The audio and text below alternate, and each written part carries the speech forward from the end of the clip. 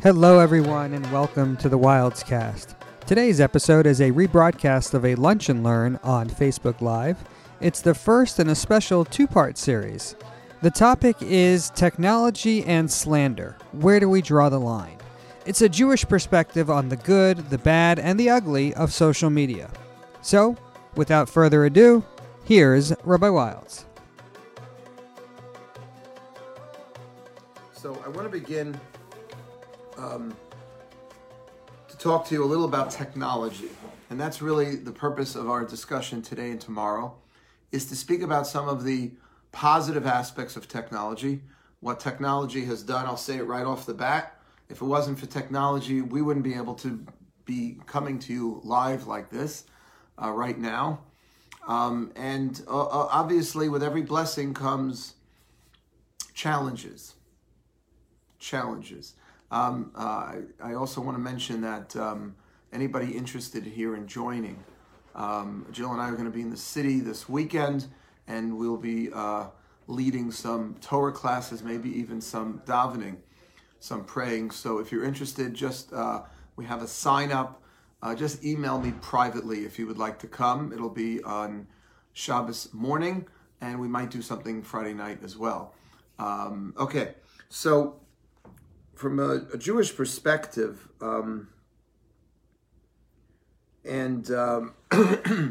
like to analyze social media. The greatest indication of how truly important Torah is to our lives is to the degree to which we apply its values and its principles to our everyday lives. And like it or not, the way we live our lives today is online. Even before Corona started, we were already starting to live our lives online. The internet, social media, it's where we live, and it's not going away. And I think during this period, this pandemic, it has made us even more reliant on social media, and thank God for it.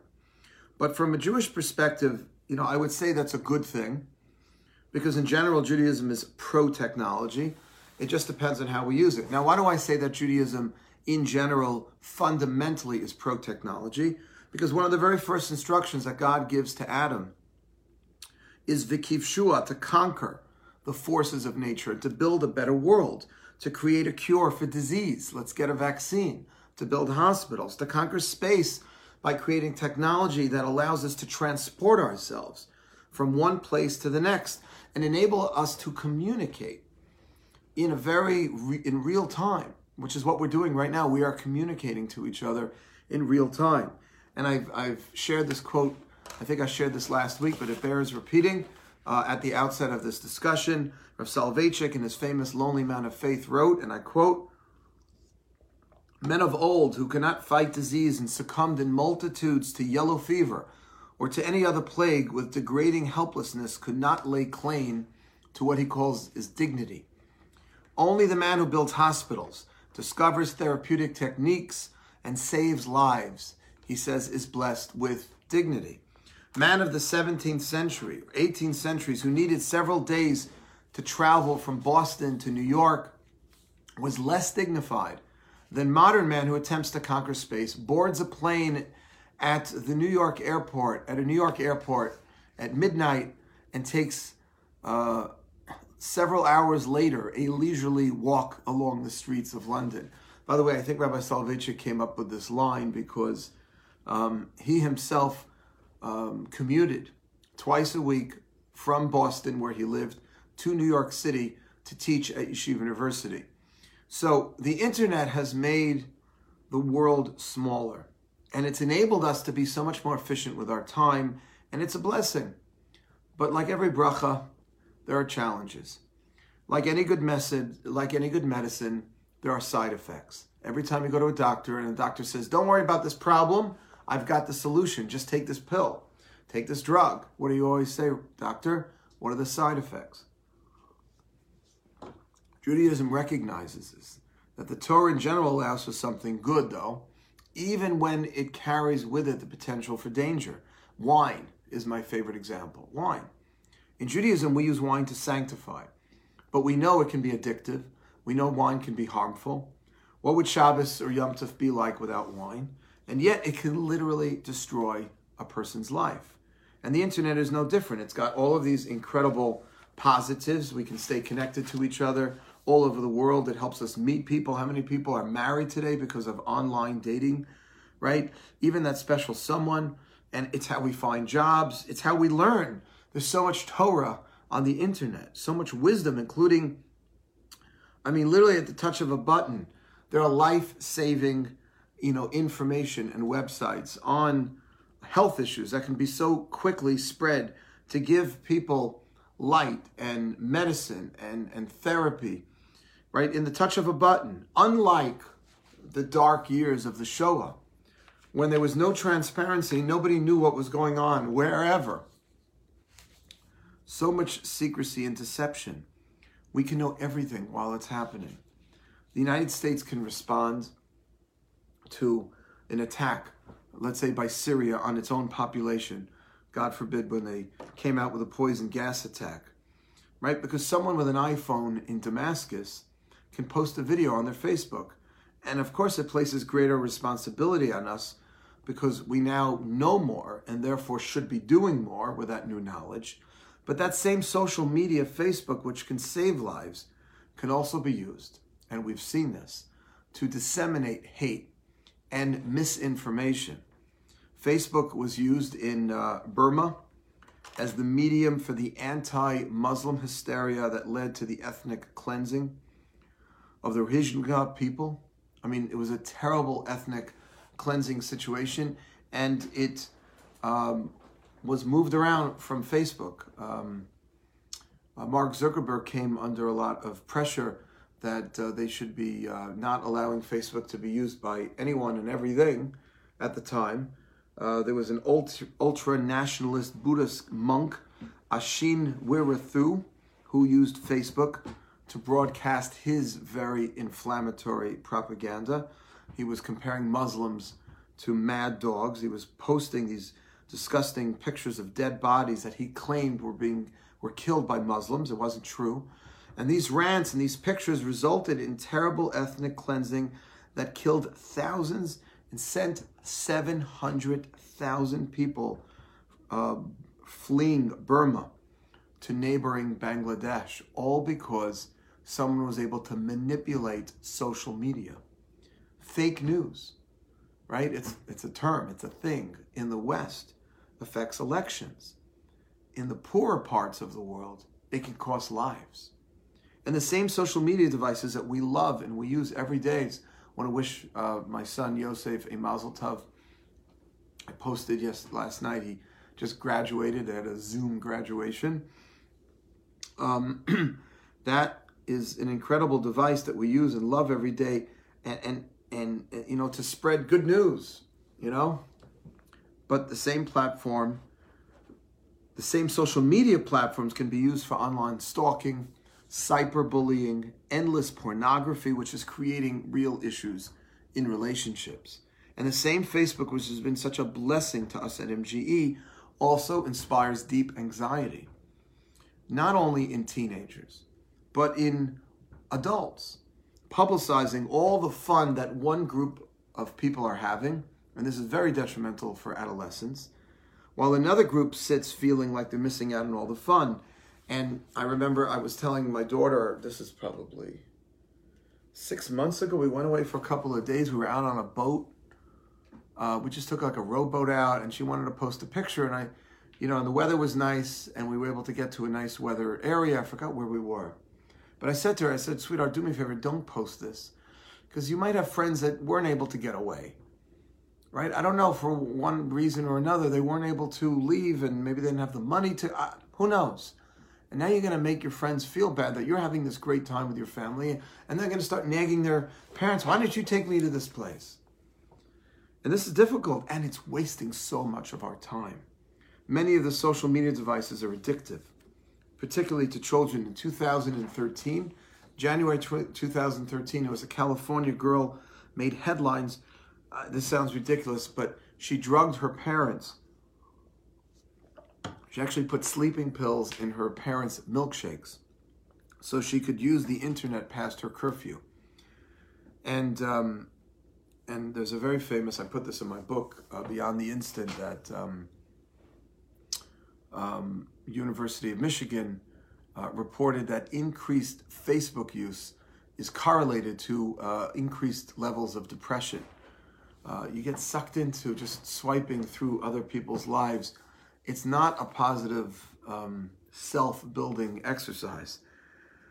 So clearly social media is creating some issues, but we also don't want to throw out the baby with the bathwater. There's just so much good, and it ain't going away.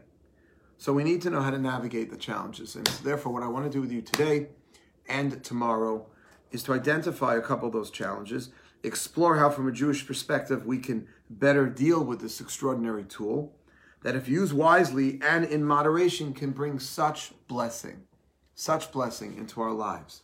So the first issue, and I put this in the title, is Lashon Hara, which we spoke a little about last week.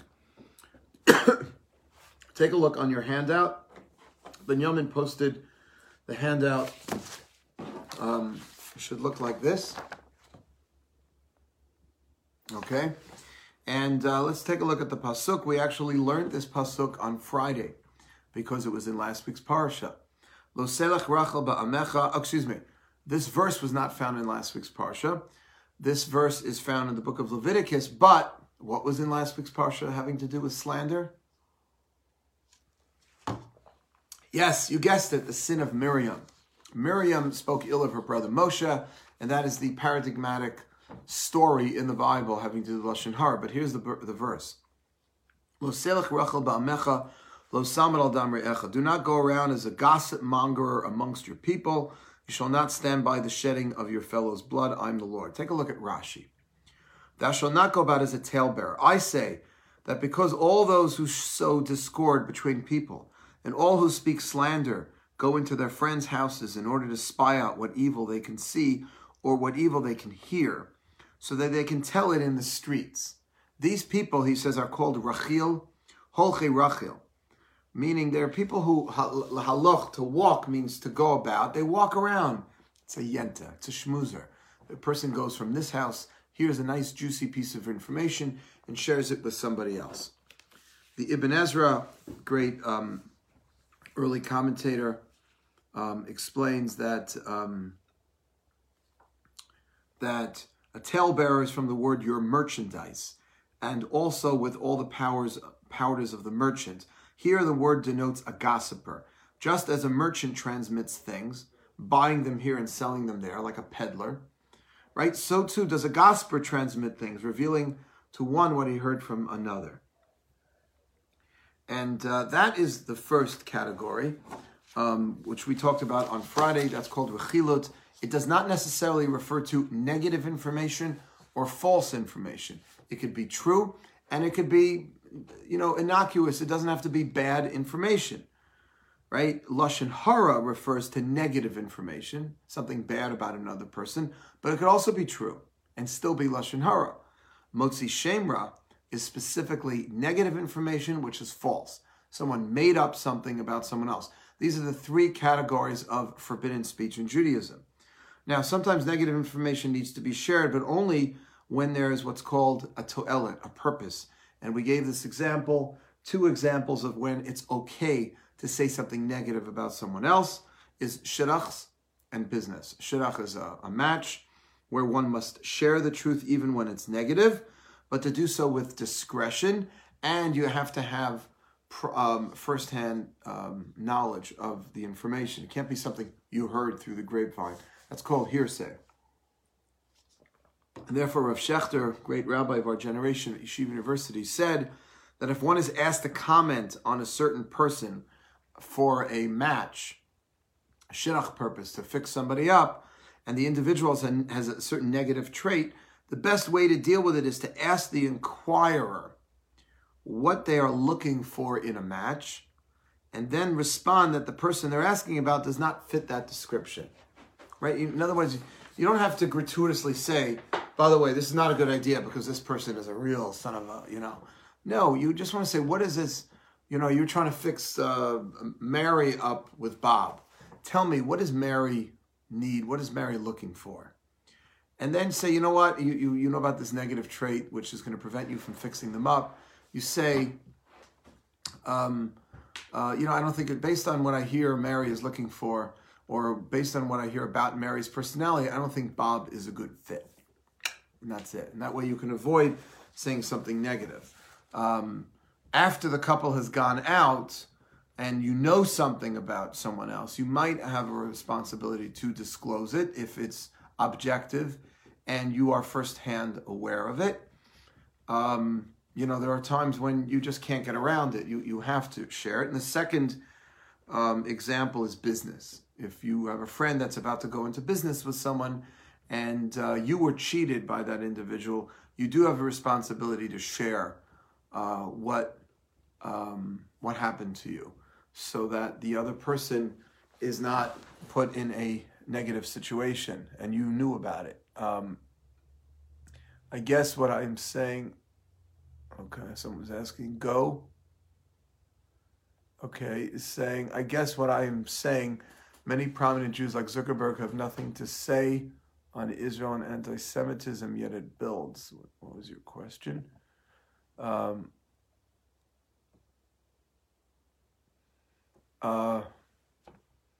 Yet builds his portion of Jewish identity around the very limited perspective of Tikkun Olam. Okay, no, I understand that. If anybody has any questions or comments, Ori is saying important to highlight how things are used as a supplement versus substitute. Social media is a great supplement in person, but it's a terrible substitute. Ooh, I like that distinction. It supplements, but it does not substitute. 100%. By the way, I've said this about the phone many times. You can't pick up another person's nuances and their body language and gestures over the phone, certainly not in an email or a text. And those human cues are quite important for building relationships and trust.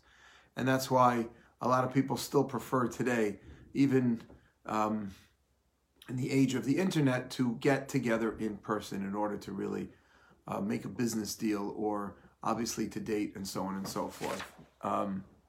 Okay, these are great comments. I just want to see what else anybody said. Anyone else? Do you think some Jews who have been incredibly successful inventing social media are using impossible... I'm having a hard time reading this because I'm a little too far from the camera. Hang on one second. Apologize, guys. Is this a form of misunderstanding Judaism by virtue of creating exciting technology building on multiple conversations? Yeah, I mean, I think people are trying to create technology in order to make people's lives better. I think Mark Zuckerberg, even just because somebody made a ton of money off something doesn't mean that his intentions are all negative or just completely selfish. But I think you have to be careful and not reckless. And this goes back, Albert Einstein's great scientific mind ultimately led to the creation of the atom bomb. Now, he was not trying to create anything that would hurt other people, but that's always what happens when you create something amazing. There's no way around it. Every medication has a side effect.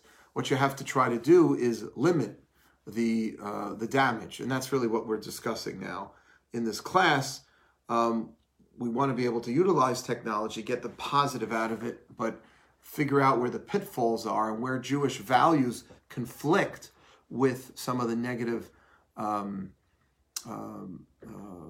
effects or the negative repercussions of certain social media devices. So the first thing we're talking about is Lashon Hara.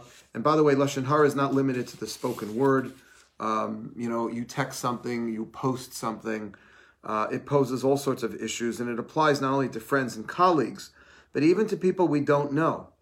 And just like we love to gossip about entertainers and public officials and political leaders, if it's not a purposeful, productive conversation, just to badmouth somebody and to say the president is such a this guy is such a that, when it's not productive, is also considered within the rubric of Lashon Hara. We're so used to it, and I know it sounds crazy, But we have to be careful the way we speak, even about public officials.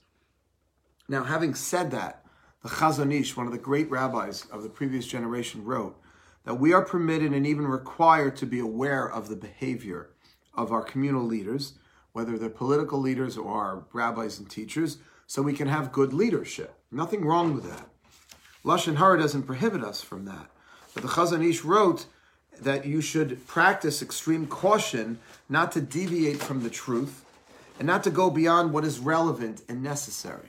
And I would add, to try not to personalize the information. Not to go, and he's referring here to Jewish communal leaders, but I think it applies to everyone. And I'll tell you a story. I just saw this. I've been talking a lot about my revered teacher, Rabbi Dr. Norman Lamb, who just passed away. And one of the stories that I just heard from another one of my mentors and teachers, Rabbi Schachter, he said that Rabbi Lamb was once writing an article in opposition to, I think, the Neturei Karta position on religious Zionism. Neturei Karta were vehemently anti-Zionist. And Rabbi Lamb wrote a very respectful argument, an article explaining why he felt they were completely wrong and why their analysis of whatever Torah sources they were using were completely inaccurate. When he finished writing the article, he said, but I just want to say that I have the greatest respect, nonetheless, for this group of Hasidic leaders and for articulating their particular position. And he got beat up by some other writer who said, how could you be respectful of... And Rabbi Lamb was respectful of other people. Maybe disagreed vehemently with their opinions, but we have to learn to be able to separate between people and the things that they say, having respect for the person, but disagreeing vehemently with what is being said.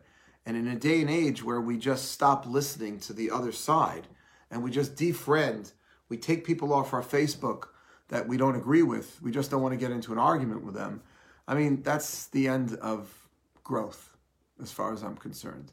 You can't really learn if you don't listen to opposing views. That's what the entire Talmud is.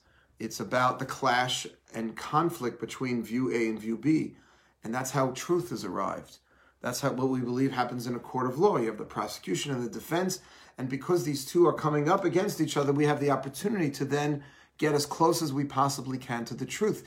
But if you only surround yourself, as some of the networks are doing today, and on Fox only brings in people who are conservative-minded, and if CNN only brings in people that are more liberal-minded, you're not going to be able to really arrive at anything deep. You're just going to be listening to yourself speak, or people who agree with you. So this is a very, very important issue. So again, Lashon Hara doesn't prohibit us from speaking about our leaders, political officials, but there has to be some sort of productive point of view. And I would add, we have to depersonalize it and just talk about the merits or the demerits, if you will, of whatever position is being advocated. And the Chazon Ish says, by the way, he says it's important for voters to be fully informed as to the positives and negatives of their leaders, but it has to be, number one, accurate information, which obviously is a challenge today, cannot be gossip. And number two, it needs to be necessary information. The problem is, and I don't want to get into a whole discussion of this, but it is relevant. The problem is, politics is about winning elections, and negative advertising seems to be more effective in winning elections. Now, does that mean you can't say anything negative about your opponent? You can if it's accurate and if it's necessary. If it's necessary for people to know what your opponent is saying and it happens to be negative, it's okay to do that. It's not okay simply to win an election. It's okay to be able to share the truth. Now, when we let this go, it ultimately prevents good people from running for office. Because who wants that? I mean, I remember my brother happens to be in politics in New Jersey. He's the mayor of Englewood. And I remember how difficult it was for him in the beginning years when people would just say negative things just to win. Maybe some were true, but most of it were not true. And it just seemed to be like, okay, if you can get away with it, it seems to be all right because, the greater goal of winning an election. There is no such basis for this. And the same goes for journalism. Journalism is in a position to do an awful amount of good. But again, they feel compelled, journalists, to sell papers and to become more popular, because the more popular, the more papers you sell. Just watch the movie Post, one of the best movies, about how the Washington Post disclosure of classified governmental documents revealed that for years, Vietnam was seen by the United States government as an unwinnable war. And how president after president continued to send American soldiers to fight in Vietnam. And the disclosure of those reports helped bring an end to the war, a war that cost over 55,000 lives and gained very little politically.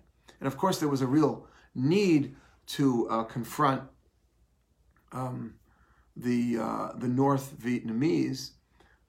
They were being backed by the Russians, and America during the Cold War was trying to contain Soviet expansiveness and expansionism and communism, which was being spread by the Soviets throughout the world in these other countries like Vietnam, like Korea. But if the public knew that young American boys were being sent to fight a war that was unwinnable, then that war would have been brought to an end in a much faster time. So it's critical for people to be aware of these things. You can't say, well, it's Lashon Hara, I can't say anything, and God forbid people die as a result. There are exceptions to every rule, and certainly that is a valid exception. And if there's information about the CIA or about Nixon, the president at the time, but we know that journalism has resorted to bad-mouthing people, even when there isn't a to'elet, even when there isn't a sort of a productive purpose. Rav Kook was one of the great rabbinic figures of the last century, and he was a great mystic and Kabbalist and also a great Talmudist, and he had these letters. And in one of his letters, he wrote that a newspaper must aim to elevate the community. And therefore, I'm quoting, thus, in its focus and presentation, it should aim to be one level above its readership, above rather than catering to base interests and prurient tastes, but only one level above, so that its words and messages should be accessible to its readers and can set a tone that is noble and idealistic. Now that is incredible. Can you imagine if all of the newspapers, and there was such integrity in journalism? But that's what Rav Kook was preaching. And he wasn't saying that they can't write about bad things that are going on, or even write about people that are doing or saying bad things. He's saying that it's important that people know these things, and we know what's happening. But it's got to be done in a way that's one step above where people are at, not 1 or 10 steps below. Okay? This is very important. And I think his words were very prophetic and unfortunately far cry from where much of the press is today. But that doesn't mean we have to give in. It's easy to put down the newspapers, though, for failing to live up to the standard. But the truth is, you and I, right now, I just realized this, that we are all, with the internet and the social media, we're all in the same category. With Facebook and with Instagram, we're all journalists. With a click of a button, we can disseminate new information. We could never do this before. Maybe you'd have to write an article. 30 years ago, you'd have to write an article and get it published by the New York Times or some newspaper of record that's going to get it out there. Today, if you have enough of a following on your Facebook page, on your Instagram, you could post something and you can get thousands of people to watch it. And if it's got a viral effect to it, you can get millions of people to watch it. It's just, it has to be information that is true, and it's got to be information that is relevant and important for people to know. Because even if it's true, if it's negative, and it's not serving a productive, positive end, it's just getting more likes and clicks because it's juicy information, then that's not considered enough of a justification. Okay, let's see some comments here. I know I said a lot here. Do you think some Jews... Okay, we said that before. Let's see if there are any other comments or questions. Howard, how do you know that the information on the web is accurate? There's no filter to remove inaccurate. It's a big problem, Howard. It's a huge problem. You need to fact check. And I'll tell you when I started learning how to do this. When I wrote my first book, Beyond the Instant, I hear all these things. Here's a study that says this and a study that says that. And this guy got quoted. You got to start. I remember I had this, what is it called? Snoops? There's a website that actually looks into the accuracy of information out there. So I'll give you one small example, but it's a good one, I think. Abraham Lincoln, I heard, before he became the 16th president of the United States and this incredible orator and leader and, brought the end to slavery. And he had failure after failure, like a crazy amount of failures. And it seemed like there were a little too many failures. I don't know how one person could fail so many times in their life. So I snooped it. I think, I hope I'm saying it right. Snopes. It's not Snoops, right? Snopes, thank you. Snopes. And I went on other websites, and I also checked out some biographies. I had to actually fact check for the book because you're going to publish something in your own name.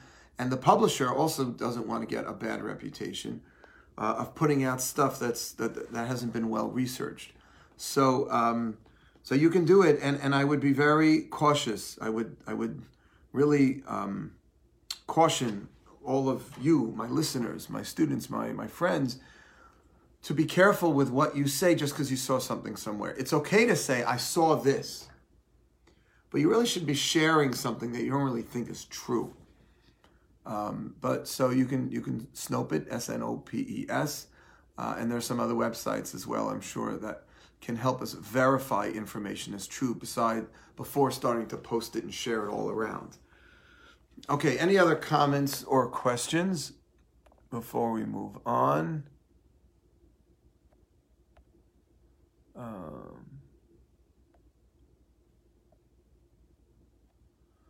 Ori Bortz, is it true? I'm not sure what you're asking, Ori, when you say, is it true? Tom, is in journalistic and legal terms, slander is a spoken word, libel is a written word. That's correct.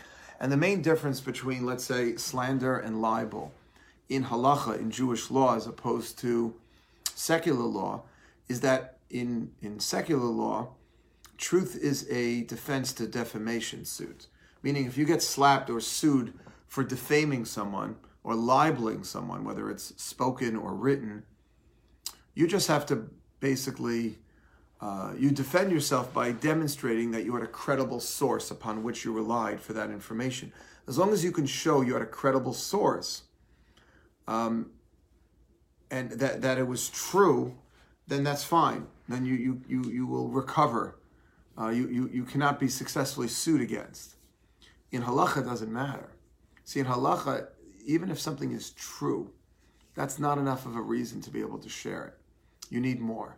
You need truth, and there needs to be a productive purpose that people need to know that information. Because even if it's 100% true, but it's not necessary for other people to know that you spent I gave this example last week, you spent $100,000 on your kitchen, or you so-and-so started dating so-and-so. Okay, it's all true. But why are you talking about people's personal lives? Why are you discussing how much money this person put into their kitchen, or where they're sending their kids to camp, or I don't know, whatever it is? That is still gossip. That's the yenta, and that is rechilut. That's exactly what the Torah wants us to stay away from, even if it's true. Okay, let's go to the second source. God, there's so much to talk about here. All right, the second source has to do with verbal abuse, and I would say the way that this relates to the internet is cyberbullying. Take a look first at your source sheet, and then we'll talk about cyberbullying. Very famous verse from the Torah, from Sefer Vayikra, the book of Leviticus, chapter 25, verse 17. V'lo sanu ish es amito, and you shall not wrong one man his fellow. V'yareitem elokecha, and you shall fear your God. Ki ani Hashem Elokechem, because I'm the Lord your God. Shall not wrong, right? One person shall not do anything against his fellow, and you shall fear Hashem. Now that I wanted to see if there's a Rambam here. Give me 1 second. Yeah, there's a Rambam. We'll do the Rambam in a minute. You're not allowed to verbally oppress another person. Take a look on page 2 on top, and then we'll talk about cyberbullying, how this fits in or not. The 251st prohibition, we're page 2 of your handout on top. The 251st prohibition is that we are forbidden from verbally wronging another person by telling him things that will distress and humiliate him and make him discouraged. For example, when a person has sinned in his youth but changed his ways, and then someone tells him, "Thank God, who has taken you away from that path to the good path," or similar indirect references to faults that cause him pain, like somebody has really rehabilitated themselves. They're no longer addicted to this drug or to alcohol, or, I don't know, they started observing kashrut when they were not keeping kosher from before, or they started observing Shabbat when they weren't keeping Shabbat. Whatever the change in behavior is, and somebody has sort of a veiled reference to the way they used to live. And that is the prohibition of what's called onas dvarim, oppression of words. The source of this prohibition is God's statement, "V'lo sanu," and one another, and you shall fear God. You should not verbally abuse another person. A sage has said that this refers to verbally causing him pain.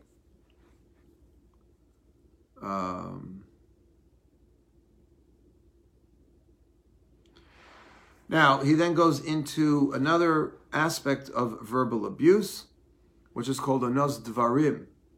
A sage has said that this refers to verbally causing him pain. Remember your previous deeds. Now, if you see donkey drivers who are seeking grain to buy, do not say that they can obtain it by a certain person, who in reality has nothing to sell, and the drivers will be disappointed. Do not ask, how much does this cost, when you don't intend to make a purchase, since it will cause disappointment to the seller. Interesting. Another smaller example is if you go into a store, you have no interest in buying anything. You go into the store and you bother the person behind the counter and you say, "How much is that sweater?" Now you know you're not going to buy it, and you give the impression to the person that you are considering purchasing it. That could be a derivative of the prohibition. But that's why it's a little gray, because you have to be 100% sure you're not going to buy anything. Because if there's even a slight possibility, and maybe you're tempted a little to buy that sweater, asking how much it costs, or tell me a little more about the sweater, there's nothing wrong with it. Now let's turn the page back to cyberbullying, because I think that's, I put in the Wikipedia definition, which is the use of the internet and related technologies to harm other people in a deliberate, repeated, and hostile manner. Using the internet and other technologies to harm other people deliberately, repeatedly, and in a hostile manner. And this is very serious. There are many individuals who have suffered and continue to suffer from cyberbullying. Basically emails or pictures, maybe postings of a group of people where they pick on like one kid. They start posting pictures which depict usually a teenager in a negative light. And it's really awful, because unlike regular bullying, I don't know if anyone here has been bullied as a kid. If you got bullied at school, at least you can leave school and go home and be in the loving support of your parents until the next day at school. Kid can get a little respite from it when he comes home at night. Cyberbullying, though, is relentless and can make a kid feel like he's got no escape. And it can do very serious damage to his self-esteem, and it leads to depression, substance abuse, which can lead to other really bad things. It's an absolute Torah prohibition under the verse that we just read and Maimonides' explanation that we just read. And the fact that social media today can make it anonymous does not detract in any way from the prohibition. The response, of course, to cyberbullying is awareness. Awareness that we may be willing to do worse things to other people when we don't have to face the person we're bullying. we kind of get the joy. It's a sick joy. It's a bad joy of harming someone that we want to hurt without having to face up to any consequences. And it's easier to live yourself when you don't actually see the person you're hurting. As an aside, again, that's why face-to-face interactions are always better. Even when you're doing something wrong. Why it's important not to rely on texting, emailing, or even the phone to develop relationships, even negatively. Okay?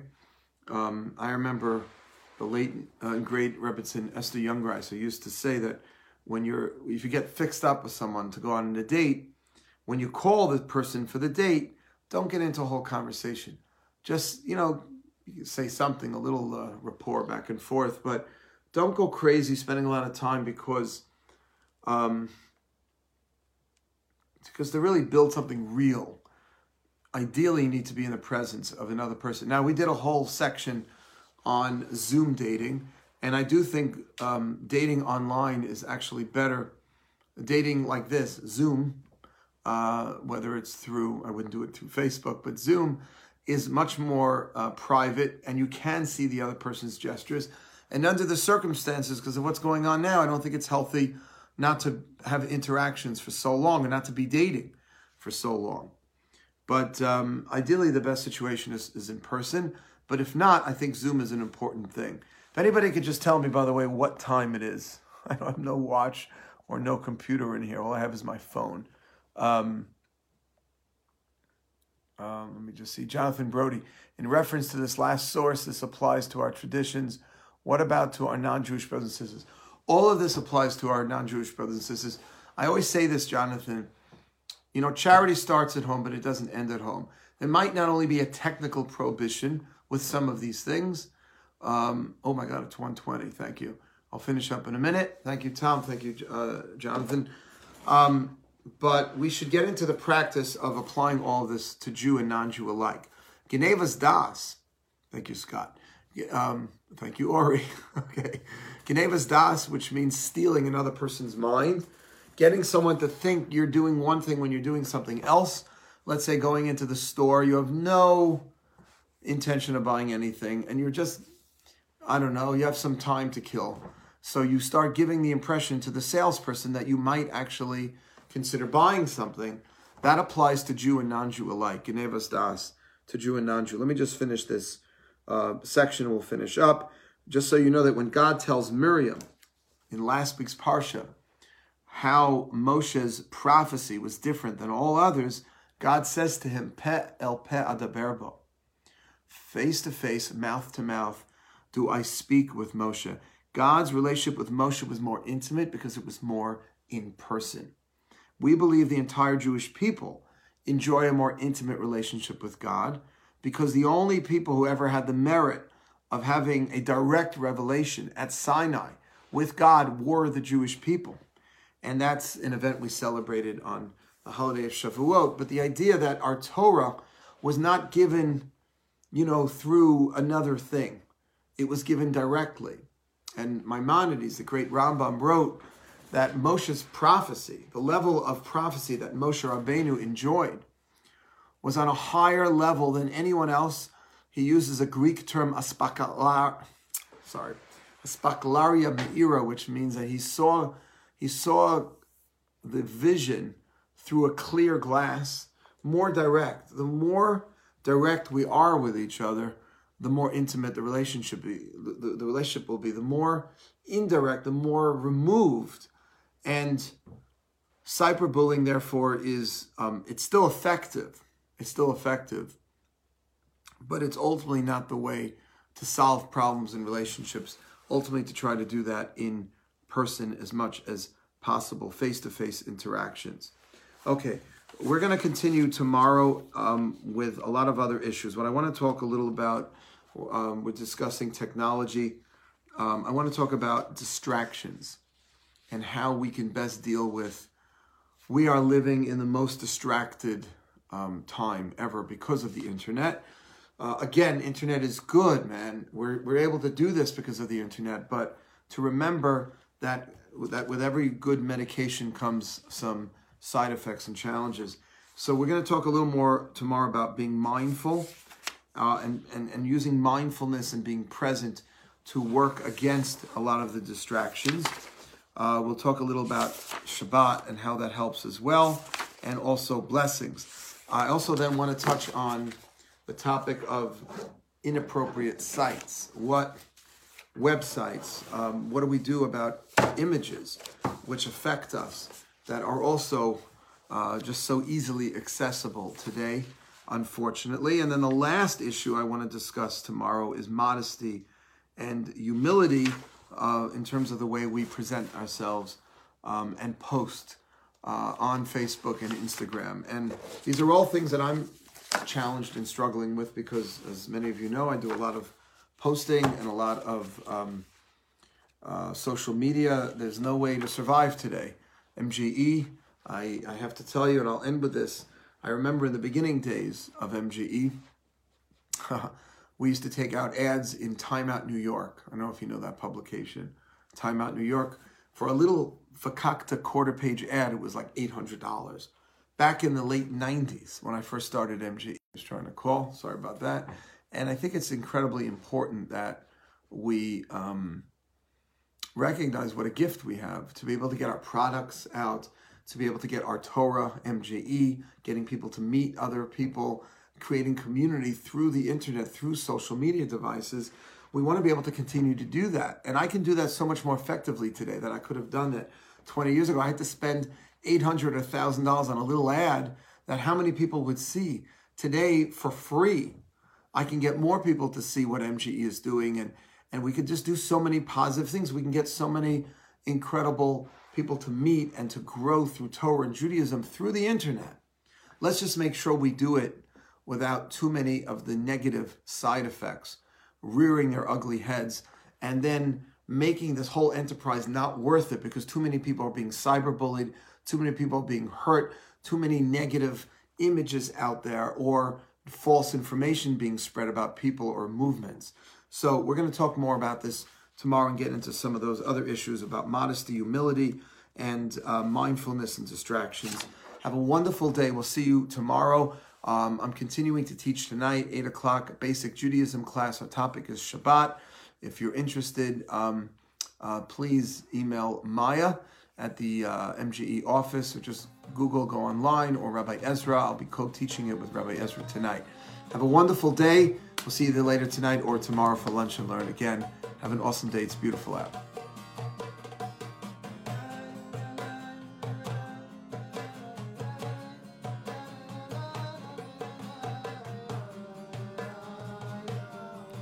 We hope you've enjoyed this episode of the Wildscast. Subscribe to our show on Spotify, Apple Podcasts, Google Play, or your favorite podcast app. If you haven't already, please leave us a review on the Apple Podcast Store. It only takes a minute, and when you do, it helps others discover the show. Music from today's episode comes courtesy of Yosef Wilds. For more information about the Manhattan Jewish Experience, please visit our website at jewishexperience.org or follow us on Facebook, Twitter, and Instagram. Thanks again for joining us.